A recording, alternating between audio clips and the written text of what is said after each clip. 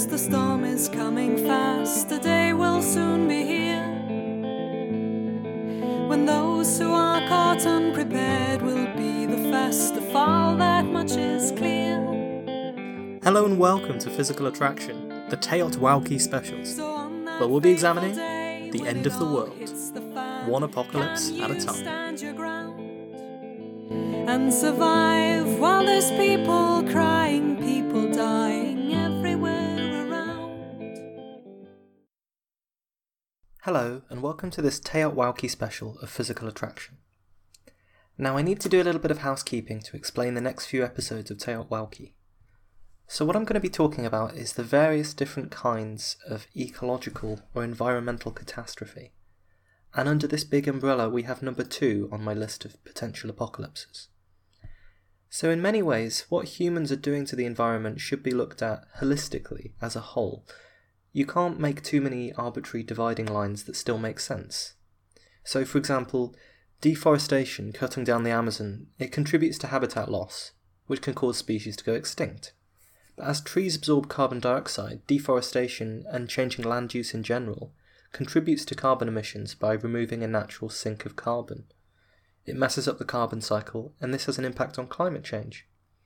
And climate change, the rapid kind that we're engaging in, rather than the natural kind that takes place over centuries and thousands of years, climate change also destroys habitats and puts incredible strain on ecosystems. So you can see that all of these things are very fundamentally interlinked. But I know, given how complex and important this issue is, that I'm going to spend a very long time describing it. So in a way, I'm going to make the same kind of compromise that historians have to make all the time. Discretizing history, splitting it up into little chunks, that's an arbitrary choice we make as humans, as historians. Dividing lines are rarely easy to draw as we'd like them to be. So you can't really understand what's going on in the Roman Empire without understanding the system of the Roman Republic, and the Greek civilizations before that, and so on. As podcaster Mike Duncan put it really is all the same big story, but we can't make podcasts called The History of the Human Race 2 million years ago to the present. Not that people haven't tried. So for the sake of clarity, I'm going to split the ecological and environmental catastrophe into 2 parts. The first part, which is this part you're listening to now, will focus on pollution, species extinction, and scarcity of resources, what you might call a general ecological collapse. And the second part is going to focus on perhaps the most famous environmental problem we have, and the most famous aspect of this, and that will be climate change. So as is always the case, I can only possibly begin to scratch the surface of the topics that I'm talking about here. Naturally, this show is limited by my own knowledge and ability to research things, which means I can quote-unquote cover the whole field of epidemiology in an hour or so. I don't know what I'm missing, that's how limited my knowledge is. But climate change is something I know a bit more about, so inevitably that episode is going to be a pretty mammoth offering. Equally, there are crises in the field of biodiversity that I just won't be aware of because it's not my field. If you know more, get in touch and I can feature this in a future episode, or maybe even interview you on the show. I want this show to be a repository of knowledge for people that they can access, that's going to help us all to understand the challenges that are facing us in the world today. So although I've made this arbitrary split just to make things manageable, you should bear in mind that these things are completely interrelated. Climate change has impact on biodiversity and habitat loss. Pollution interplays with climate change. So for example, one of the reasons that climate change has proved so difficult to measure is the amount of aerosol pollution that is currently up in the atmosphere. This includes things like nitrous oxide and sulfur dioxide that go up into making smog, the effects of which can be complicated in the atmosphere. So scientists actually think that the net result of this smog is to block out the sun and cool the Earth down, which means that in a smogless world, we would have had more warming due to CO2 than we've actually observed. So everything is interlinked, and often in ways we barely appreciate, or we don't realise until it's already too late. And it's good to keep that in mind.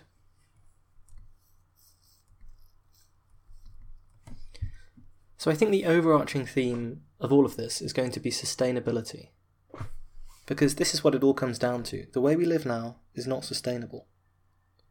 Whether it's extracting finite resources from the earth with no way to replenish them, whether it's polluting the landscape and killing off the other species we share the earth with, whether it's carbon emissions that will, if unchecked, eventually lead to climate catastrophe. It all comes down to the fact that we can't keep on doing what we're doing. We need to be smarter, cleaner, greener, or we will risk our survival. Of course, the irony is that this is all just a consequence of why we're so dominant as a species. Homo sapiens is, in some sense, a victim of its own success. After all, what is so special about us? We can't run faster, we can't jump further, we have no scary claws or teeth. In a fair fight, compared to many top predators in the animal kingdom, we'd lose every single time. But it's not a fair fight, because we're smart enough to understand and to change the rules of the game. Have you ever had that sudden moment of revelation?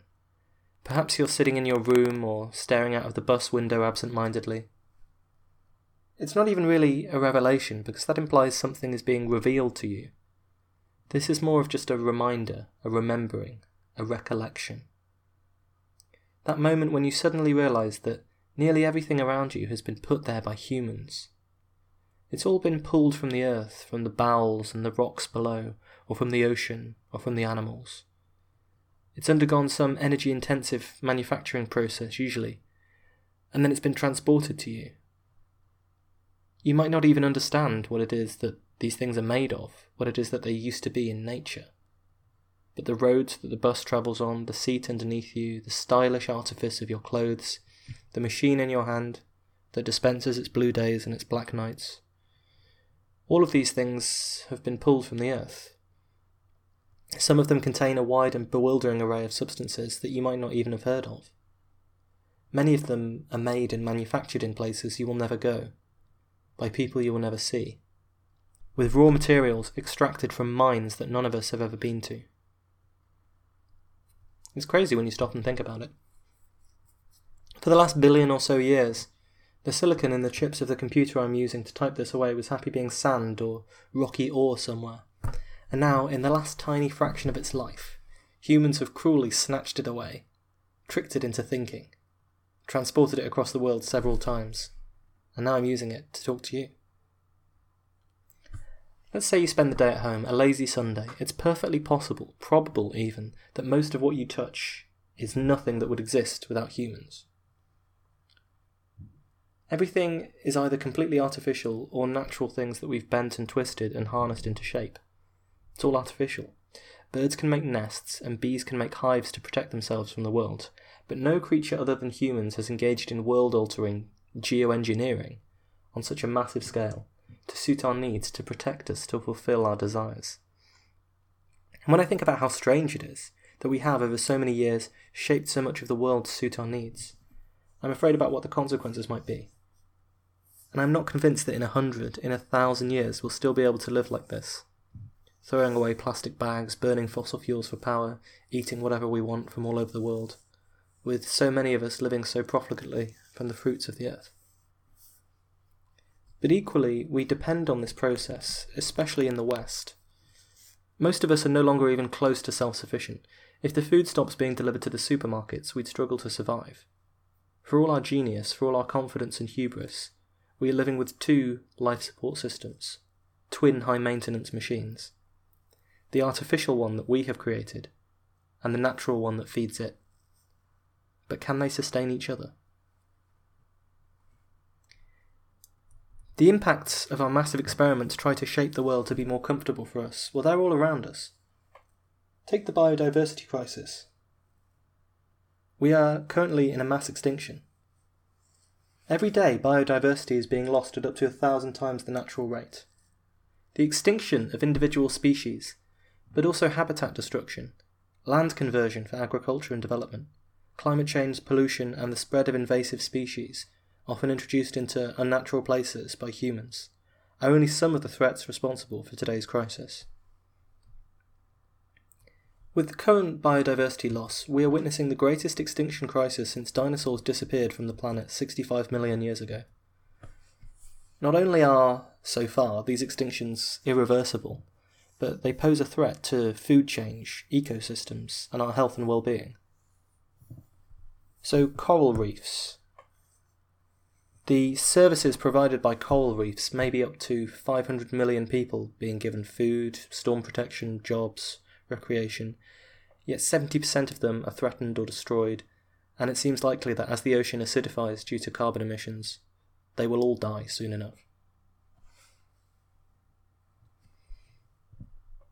Of all the species that have been assessed, they've assessed 52,000 species, and 18,000 of them are considered to be threatened with extinction. Of the world's 5,500 mammals that have been identified, 78 are extinct or extinct in the wild, 188 are critically endangered, 450 are endangered, and 492 vulnerable. Nearly 2,000 of the planet's 6,285 amphibians are in danger of extinction, making them one of the most threatened groups of species known to date. As many as 30 to 50% of all species could be headed towards extinction by the middle of the century. And this isn't a natural occurrence. In fact, 99% of the currently threatened species are at risk from human activities. Now, it's true that species have always gone extinct in the past before, just like the climate has always changed. But often it was over time periods of thousands of years, or else due to transient causes like volcanic eruptions or asteroid strikes that give biodiversity time to flourish again. So when you hear people make this argument that species have always gone extinct and adaptation and survival has always been the case, well, it's true, but you have to view what we're doing as equivalent to the impact of volcanic eruptions or an asteroid strike.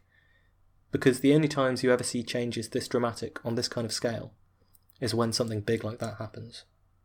That's why people want to call this era the Anthropocene, the era defined by humans. Species that you'd never expect can be threatened and hunted to extinction by humans. We're not just talking about rare insects that no one's heard of. An example I always think of, one that makes you utterly incredulous really, is the passenger pigeon. So they're called passenger pigeons due to the massive flights they used to take across the sky, and there used to be billions of them in North America. That's not an exaggeration, people estimate that there were billions of them. In 1914, the last passenger pigeon died.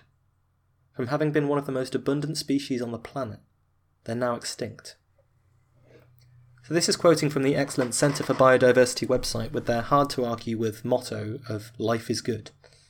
Quote, "A flock of passenger pigeons reported in Ontario in 1866 was described as being a mile wide and 300 miles long and taking 14 hours to pass overhead. And although their species enjoyed a long, long life before they met up with modern Homo sapiens, that contact was all too brief. These remarkable birds, with their iridescent wings, fiery red feet, sparkling scarlet eyes, and unmistakably deafening calls, passed from the earth 99 years ago. In the 19th century, the passenger pigeon may have been the most abundant bird in the entire world, with a population believed to have approached 4 billion individuals. As they rested in their forest habitat, roosting flocks overburdened strong trees to such an extent that some birds had to settle on their flockmates' backs to get some sleep, and thick branches were known to snap under the birds' weight. Flocks in flight were a spectacle without parallel, enormous masses of birds taking on multiple shapes as they twisted and undulated across the firmament. Famed naturalist John James O'Burden described these flocks delightfully and dramatically as blackening the skies as by an eclipse. One of the most social land birds, the passenger pigeon also displayed unique, charming behaviours, living in colonies stretching over hundreds of square miles, practising communal breeding, and adept at following a lead pigeon when flying en masse, with flocks almost magically swerving in unison to avoid predators. In fact, these birds should be remembered for their anti-violence stance, since they almost never physically fought with other creatures. The exact causes of the passenger pigeon's extinction are unclear, but massive hunting and persecution were among the most devastating impacts, since the bird was very poorly adapted to escape people. It relied on large numbers, rather than hiding or fleeing, to avoid predators. Its other fatal peril was habitat destruction for agriculture and other development, as humans razed the million acres of hardwood that were needed for the birds to have food and shelter. End quote. So the website named after O'Burden, the naturalist, they had an article called "Why the Passenger Pigeon Went Extinct," and they're even starker about it. They say, quote, The professionals and amateurs together outflocked their quarry with brute force. They shot the pigeons and trapped them with nets, torched their roosts, and asphyxiated them with burning sulphur. They attacked the birds with rakes, pitchforks, and potatoes. They poisoned them with whiskey-soaked corn. Learning of some of these methods, Native American tribe Potawatomi leader Pokagon despaired. He said, quote, "These outlaws to all moral sense would touch a lighted match to the bark of the tree at the base, when with a flash, more like an explosion, the blast would reach every limb of the tree." He wrote of an 1880 massacre, describing how the scorched adults would flee and the squabs would burst open upon hitting the ground. Witnessing this, Pokagon wondered what kind of divine punishment there might be awaiting our white neighbours who have so wantonly butchered and driven from our forests these wild pigeons, the most beautiful flowers of the animal creation of North America. Ultimately, the pigeon's survival strategy, flying in huge predator-proof flocks, proved their undoing. If you're unfortunate enough to be a species that concentrates in time and space, you make yourself very, very vulnerable, says Stanley Temple, a professor emeritus of conservation at the University of Wisconsin. Even as the pigeons' numbers crashed, there was virtually no effort to save them, says Joel Greenberg, a research associate with Chicago's Peggy Nuttebart Museum and the Field Museum. He said people just slaughtered them more intensely. They killed them until the very end. So it would have been difficult to see the passenger pigeon, in its flocks billions strong, as a vulnerable creature, but like the dodo, the passenger pigeon's weakness is a perfect metaphor for innocence lost. The hypersocial birds flocked together and relied on their numbers and collective efforts to survive. In the spring, when the passenger pigeons returned from their winter excursions, they were hunted in their thousands by humans who had gone hungry all winter. Their behaviour was very poorly adapted to how humans would behave. And soon enough, before anyone even really got a handle on the problem, before anyone even stopped to notice what was going on, there were none left. The birds that had once blotted out the sun were gone, extinct. Charles Darwin, the great naturalist who discovered so much about the origin of the species and natural selection, he was famously inspired by a visit to the Galapagos Islands. These islands, by providing isolated environments for species to develop and adapt, they're rich in rare biodiversity. It was his discovery on those islands of the finches that led to so much of his understanding of natural selection. Every island had its own population of finches, with the size and shapes of beaks perfectly adapted to the food source available on the mountain of the island. It was this realization that the finches may have had a common ancestor, the bird that first flew to these islands, and natural selection has led to such a diversity in the beak forms to adapt to where they lived. It was this idea that helped Darwin and Wallace towards their theory of evolution. Yet the Galapagos Islands are also famous for their giant tortoises, in accordance with the general rule that on islands creatures often tend towards becoming gigantic or tiny. And when Darwin's voyage on the Beagle was taking place, they left a trail behind them, the empty shells of those delicious giant tortoises. They were a good source of protein. Well, I'll quote from P.D. Smith's review of a book on the subject. He said, quote, "The giant tortoises were a captain's dream come true, and as a result many tortoises spent their last months wandering the decks of the ships waiting to be eaten. One resourceful tortoise reportedly went missing on board a ship, only to be discovered 2 years later living in the hold among the casks." End quote. This is not a new phenomenon. Wherever humans have been, life has suffered and extinctions have usually followed. Just ask the woolly mammoth for a start. When humans reached Australasia 45,000 years ago, 23 out of the 24 of the larger species went extinct within the first few centuries. Yuval Noah Harari, in his book Homo sapiens, puts it best. Quote, "Were the Australian extinction an isolated event, we could grant humans the benefit of the doubt, but the historical record makes Homo sapiens look like an ecological serial killer." End quote. I know that there's a fraction of the audience who's been listening to this hymn to biodiversity, and there's a part of me as well, that is essentially ultimately thinking something like this. So what? If a few obscure finches or tortoises or woolly mammoths go extinct, well, it sucks to be them, but we have evolved to be the dominant species. It may be sad that such creatures are lost forever, but we don't mourn the billions of natural extinctions that happened in the past, so why should we mourn those that are happening now? It's a small price to pay for the progress that we've achieved. Well, I'm not trying to shame anyone who thinks this way. The fact is that we all look at things from an incredibly anthropocentric point of view. If you don't believe me, consider the cuteness factor. People in general are far more concerned about the prospect that something fluffy or cute like a panda, a penguin, or a polar bear might go extinct, as compared to some obscure species of beetle or species that die off due to overfishing. If we can identify human-like behaviour in animals, then it makes us sympathise and empathise with them more. We value them more because they resemble humans. And most of us, myself included, we're perfectly happy to eat animals even when it's not necessary for our survival, and even when we know that they live in terrible conditions very often.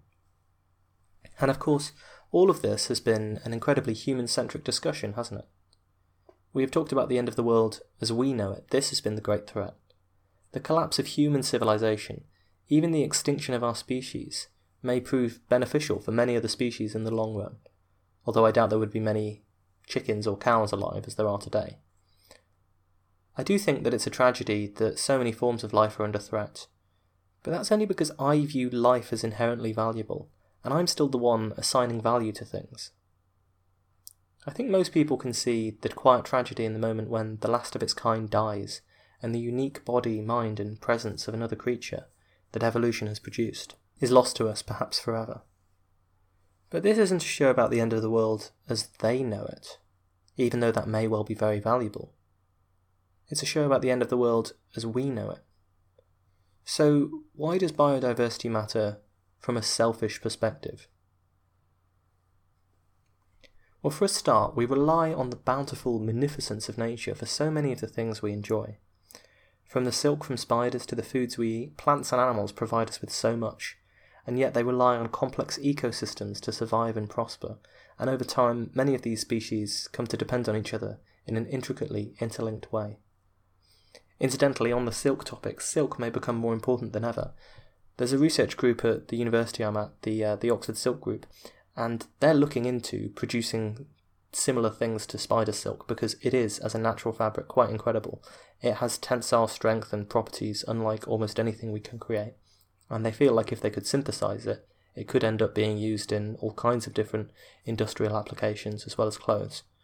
Now, how they have to do this in practice is quite often extract the silk from spiders, which is a job that might give some of you the willies, but it's an interesting area of research that they might be able to industrialize this natural product of spider silk that is better than so much of what humans have come up with. So we have so many gifts from nature, but they've grown up to depend on this complex ecosystem that's very interlinked. So consider, for example, that many plants, up to a third of all species, require animals to pollinate them, which is why the colony collapse disorder that's killing bees is such a terrifying prospect. So there was this discovery 10 years ago that's attributed to a man called Dave Hackenberg, who found that the bees were disappearing. They weren't dying, they were just disappearing. So there used to be plagues that would leave big piles of dead bees, but colony collapse disorder left the hives completely empty, so some bloggers called it the bee rapture. The eeriness and the fact that we depend on the way that bees and other pollinators pollinate plants to survive means that this was far more obvious and direct than many other examples of biodiversity loss, and it led to a lot of press attention for this story compared to others. And it turned out, yes, of course, this was at least in part a human phenomenon. There was a type of pesticide called neonicotinoids that were implicated in making the bees more vulnerable to a specific parasite that was killing them off. Recently, colony collapse disorder has shown some signs of slowing down, and some studies showed that with the rate of death decreasing, the populations are recovering. Since bees can reproduce quickly, they're less vulnerable to total extinction than big, slowly reproducing animals like pandas, and the ban on many neonicotinoids has helped the populations to recover. So this is one apocalypse that seems less likely, at least for now. And it's good news, really, because this is telling us about how humans can change our behaviour to head off ecological catastrophes, even if they are of our own making. But biodiversity is essential to almost all systems on Earth, and a third of plant diversity is expected to disappear by 2050. Today there are 80,000 edible plants on Earth, but only 150 of them are cultivated. Climate regulation and crop pollination, these are natural global systems that rely on biodiversity. When you only cultivate high-yield crops with monocultures, you have a decrease in the biodiversity and the ecosystems that depend on them. The soil gets degraded because there aren't the other plants around to help fertilise it. And when you consider that the strain that our demands and our destructiveness put on ecosystems, it's a miracle that they're as resilient as they have been. We can't take it for granted forever. Even when I was just researching this, there was a very interesting article that was published in The Guardian which was about the abundance of flying insects. And they gathered data from nature reserves across Germany, but they're saying that perhaps it has implications all over the world where agriculture dominates the landscape. And they found that the abundance of flying insects has fallen by about 3/4 just over the last 25 years. So the article says, quote, "Insects are an integral part of life on Earth as both pollinators and prey for other wildlife, and it was known that some species, such as butterflies, were declining. But the newly revealed scale of the losses to all insects has prompted warnings that the world is on course for ecological Armageddon, with profound impacts on human society." So we don't know what would happen with all of these insects disappearing, species being wiped out, ecosystems being changed, the balance being shifted, but it's unlikely to be very good for us. There are, of course, other reasons to value biodiversity as well. So, for example, I recently saw a pitch from a group of scientists in the zoology department at my university. They were talking about how fascinated they were by a rare Hawaiian mollusk that had extraordinary regenerative powers. The creature was capable of recovering from all kinds of injuries. There are tiny marine animals known as snail fur or Hydrocetina. They look a little bit like troll dolls with their furry heads that are used for catching tasty morsels that float by in the ocean. But they're very special. When fish bite these heads off, the heads themselves can regenerate. Scientists have observed stem cells from the creature literally flow to the wound where its head was bitten off and repair the damage. There is an African mouse that can repair and regenerate itself at an incredible rate. Any one of these creatures could provide the invaluable genetic material for information for scientists and medics. With billions of years to optimize, nature may be capable of producing far greater solutions to the problems that humans find than we can. Just look at photosynthesis.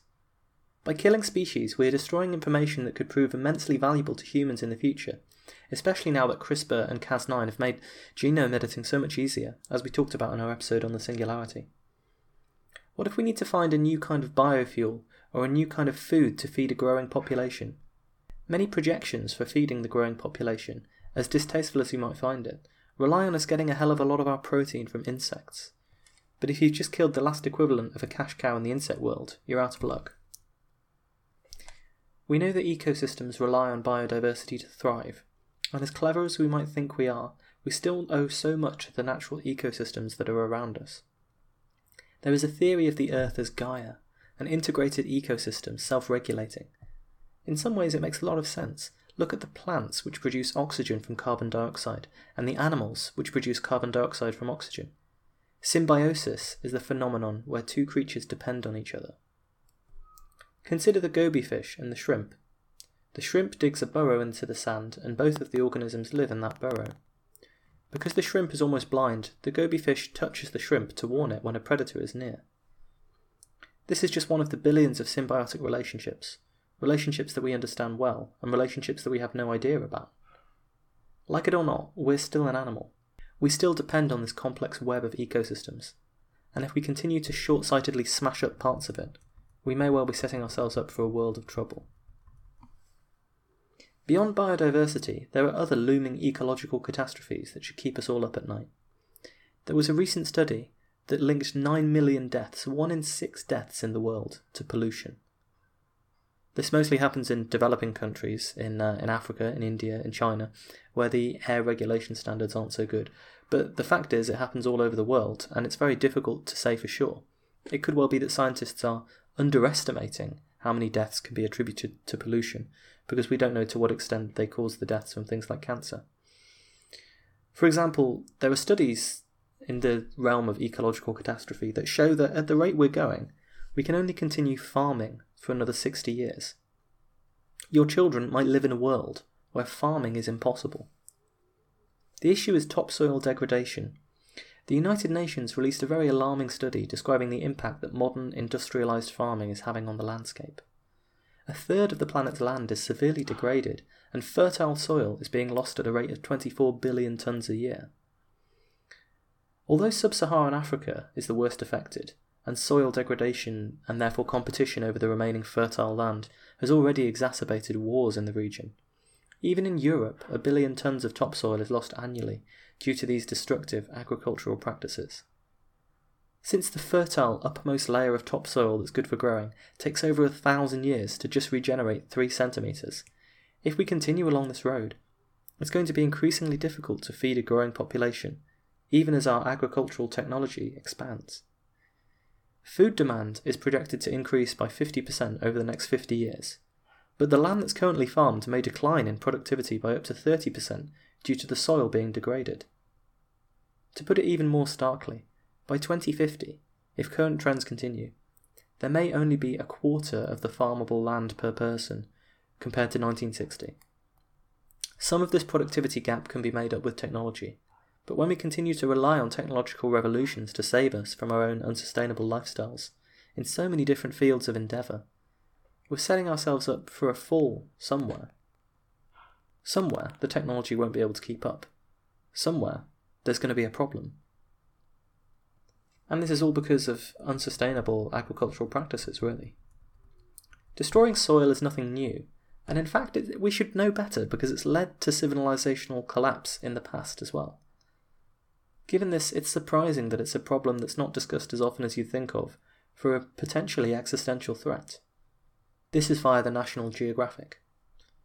Quote, "Modern examples of the impact of soil erosion are well known. The Dust Bowl in the American and Canadian prairies, the erosion of China's Loess Plateau, the famine in Africa's Sahel. Ancient societies also reaped what they sowed when it came to their farming practices. Quote, "The Romans still ploughed themselves out of business, as did the Greeks and the Easter Islanders," says David Montgomery, who studies topography at the University of Washington in Seattle, and is the author of Dirt, The Erosion of Civilizations. A Time magazine article on the topic has explained how human practices are leading to degraded agricultural soils. It says, quote, "Soil is being lost at a rate between 10 and 40 times the rate at which it's naturally replenished. Soil is a living material. If you hold a handful of soil, there will be more microorganisms there than the number of people who have ever lived on the planet. These microbes recycle organic material, which underpins the cycle of life on Earth, and they also engineer the soil on a tiny level to make it more resilient and better at holding onto water. Microbes need carbon for food, but carbon is being lost from the soil in a number of ways. Simply put, we take too much from the soil, and we don't put enough back. Whereas the classic approach would have been to leave stubble in the field after harvest, this is now often being burnt off, which can make it easier to grow the next crop, or it's being removed and used for animal feed. Second, carbon is lost by too much disturbance of the soil by overploughing and the misuse of certain fertilisers. And the third problem is overgrazing. If there are too many animals, they eat all the plant growth, and one of the most important ways of getting carbon into the soil is through photosynthesis. In our episode on Malthus, we talked about how Norman Borlaug, the Green Revolution, and our ability to, for example, widespread deploy chemical fertilisers to feed the population, has helped us feed a population that was growing exponentially. And this headed off Malthus's fears of famine. But as we mentioned there, the Green Revolution might also have unintended consequences, such as reducing the biodiversity of the crops that are used, rendering them more vulnerable to diseases or changing environmental conditions. The topsoil degradation may be another unintended consequence. By intensively farming land and artificially pumping fertilisers into the soil, we may be destroying other nutrients and microbial action at a faster rate than nature can replenish them. Maybe we can find a technological solution, if we understand soil better and could perhaps modify the microorganisms that regulate it at the moment to replenish it more quickly. The fertilisers and agricultural techniques of the future might not be so destructive. But relying on such breakthroughs to even be possible, this is a risky game to play with our futures. And this links to another interrelated crisis which also owes a lot to the unsustainable practices of humans. The more degraded soil gets, the less capable it is of holding water, and the more water you need to use in irrigation because the soil doesn't hold it for long enough. When the soil can't hold water, it flows directly through the water table to the sea, contributing to sea level rise. It may be the case that up to half of the sea level rise that's been observed in some agricultural regions is actually due to this runoff from irrigation. So as soil degrades, there's going to be an even bigger pressure on freshwater stocks. 1 in 6 people in the world today is water stressed, meaning that they don't have sufficient access to drinking water. Water stress is only getting worse. The demands for fresh water continue to increase, but on the whole, we've done nothing large-scale enough to really affect the supply, which after all comes mostly from the sun evaporating water from the oceans onto the land. Of the world's major aquifers, that is gravel and sand-filled underground reservoirs, 21 out of 37 are receding, from India and China to the United States and France. The Ganges Basin in India is depleting due to population and irrigation demands by an estimated 6.3 centimetres every year. Jay Famiglietti, senior water scientist at NASA, has warned that the water table is dropping all over the world. There's not an infinite supply of water. Changing climate and precipitation patterns are at least partially responsible. And like the case for topsoil, human demands are now getting to the point where we cannot expect natural processes to compensate in time. And it's well documented that water stress leads to wars. Let's talk about war for a minute. There are several reasons there are fewer wars in the modern era, by and large. I don't want to diminish the suffering of anyone involved in conflicts today. War remains this terrible, brutal scourge on humanity. But there are far fewer wars than there used to be. And a major reason for this is the Pax Atomica. Nuclear weapons have meant that big powers can't go to war with each other, at least not nearly as often. But the main reason for wars, throughout time immemorial, is the following. Those people over there have some shiny thing, and I want to take it. But that's not how wars work so much in the modern world. There is no longer too much economic sense in plunder. Part of this is that so much of the wealth is intangible. If you invaded London and occupied the square mile, the city, the financial services district that is at the heart of so much of the country's wealth, you wouldn't own that wealth. Instead, the financial markets would probably crash and you'd lose it all, as well as not being able to sell or use those resources yourself to generate wealth. And even in places that are wealthy due to their huge natural resources, the cost of war is probably prohibitive. As I write this, oil is worth $50 a barrel, and Iraq is producing 5 million barrels of oil a day. That means that the oil, not including the cost to extract or refine it, is worth $91 billion a year. But the Iraq war has cost more than $2 trillion, and may end up costing $6 trillion when you consider the benefits that must be paid to the soldiers. The point being that if you interpret it as a straightforward war to seize oil production and keep it, which it wasn't, it's still not worth it. There is no longer much value in going to war just to take another person's stuff and enrich yourself that way. For one, you can't get away with it. For a second thing, there's not stuff that's worth the expense of war to take. But I mean, that is the case, at least not with natural resources the way they're currently priced and valued. But in the future, will there be wars fought over fresh water supply? Water wars might seem like a hypothetical part of a future, dystopian world, where the population has vastly increased and order has been screwed up and we've screwed up the environment beyond recognition as well. But of course it's not the Mad Max world of the future. It's already here. To quote from the analysis of the National Interest magazine, quote, "Water stress acts as an accelerant, increasing the likelihood of conflict. Moreover, water scarcity-fueled instability can have dangerous security implications for wider geographic regions. Take Syria as an example. Between 2006 and 2010, the country was hit hard by drought, which wiped out rural livelihoods for many and caused significant internal displacement all across the country. Internal displacement, in turn, helped stir up a pot that boiled over into an all-out civil war in Syria, eventually spreading to Iraq. Over the last 2 years, ISIS has viewed water access and control as a primary strategic objective of their campaign, and they've commandeered hydroelectric dams, irrigation canals, reservoirs, pipelines, and other water infrastructure to cement their territorial gains. And this is a further point for environmentalism from an anthropocentric point of view.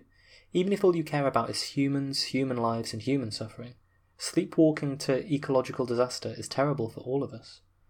If this happens, there will be more wars, there will be more conflicts over the scarce resources. we will have to devote ever-increasing efforts to mere survival.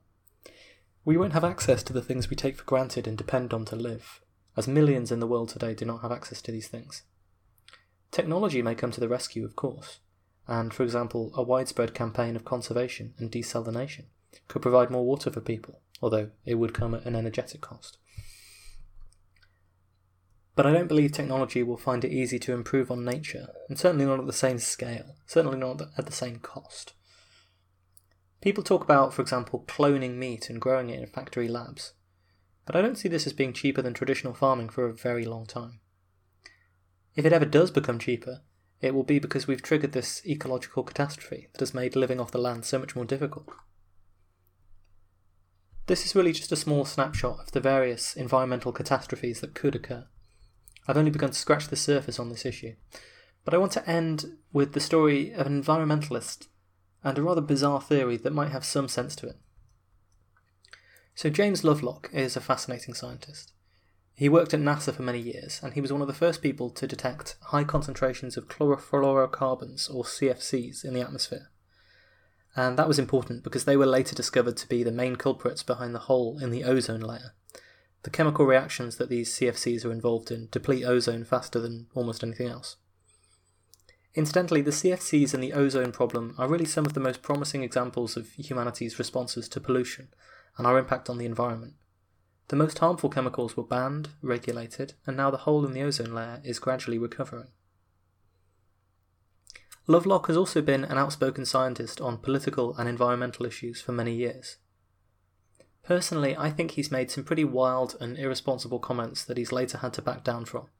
Like, for example, in 2006, when he said that as a result of global warming, billions of us will die, and the few breeding pairs of people that survive will be in the Arctic, where the climate remains tolerable, by the end of the 21st century. Or that 80% of people would die by the end of the 21st century. I think both of those, in my view, are fairly ridiculous predictions. And it's kind of ironic that just 5 years later, he was describing himself as an alarmist and admitting that he'd made a mistake. Climate change will be bad. We'll come on to that in some future episodes. But I don't think it can really be that terrible. Not by 2100. He's basing all of that on the very worst case scenarios, which have since been considered less likely to happen by scientists. The point is that Lovelock may be a genius and a Fellow of the Royal Society, but you can take some of his environmental proclamations with a grain of salt. All that said, towards the end of his life, he's changed tack. He essentially now considers climate change and environmental degradation more generally to be an unfixable problem. Quoting from a review in the Torygraph of his latest book, A Rough Ride to the Future, quote, "Ultimately, he suggests, climate change is down to ignorance, not negligence.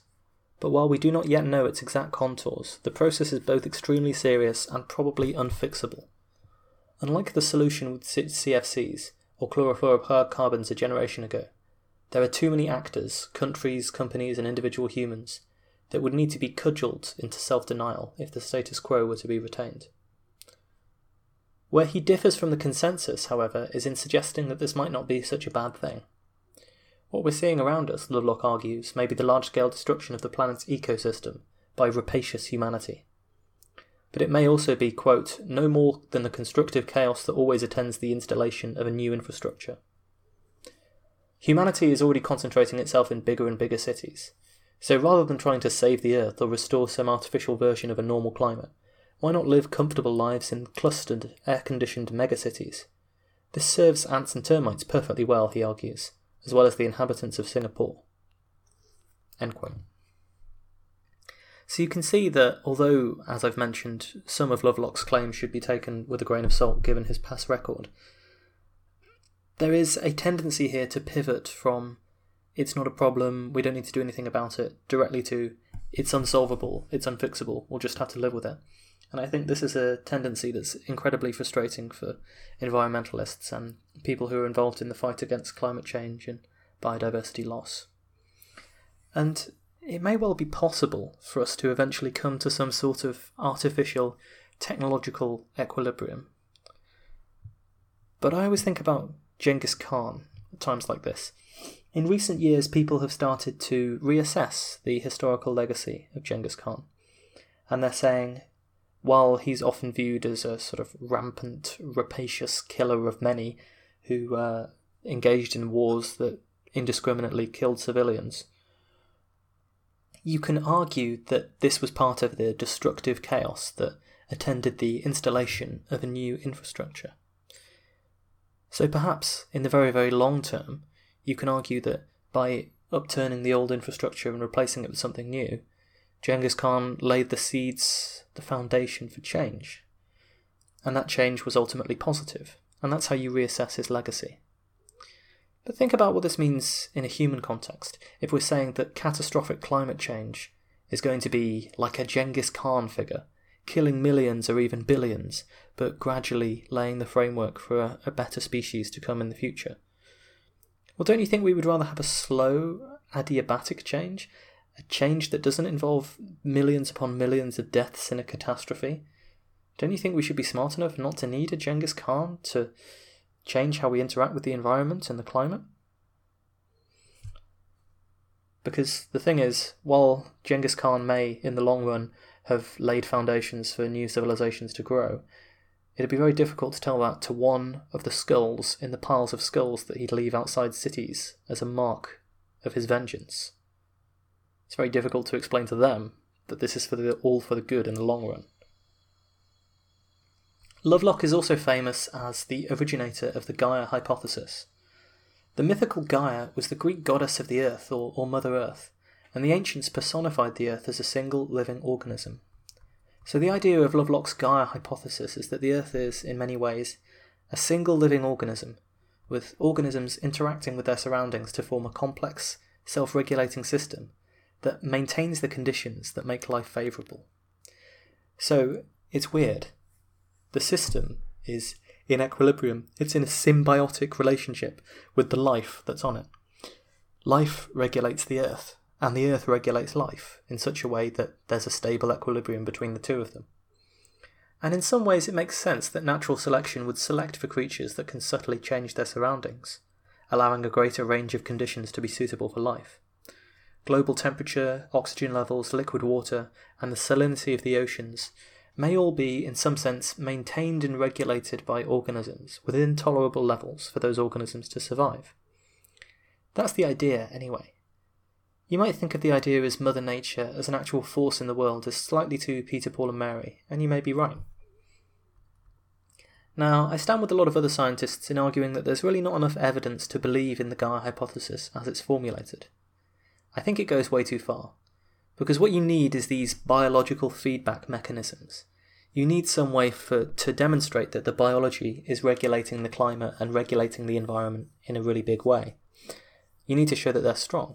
And I feel like if they were strong enough to genuinely be the deciding factor in the environmental conditions, we'd be able to talk about them.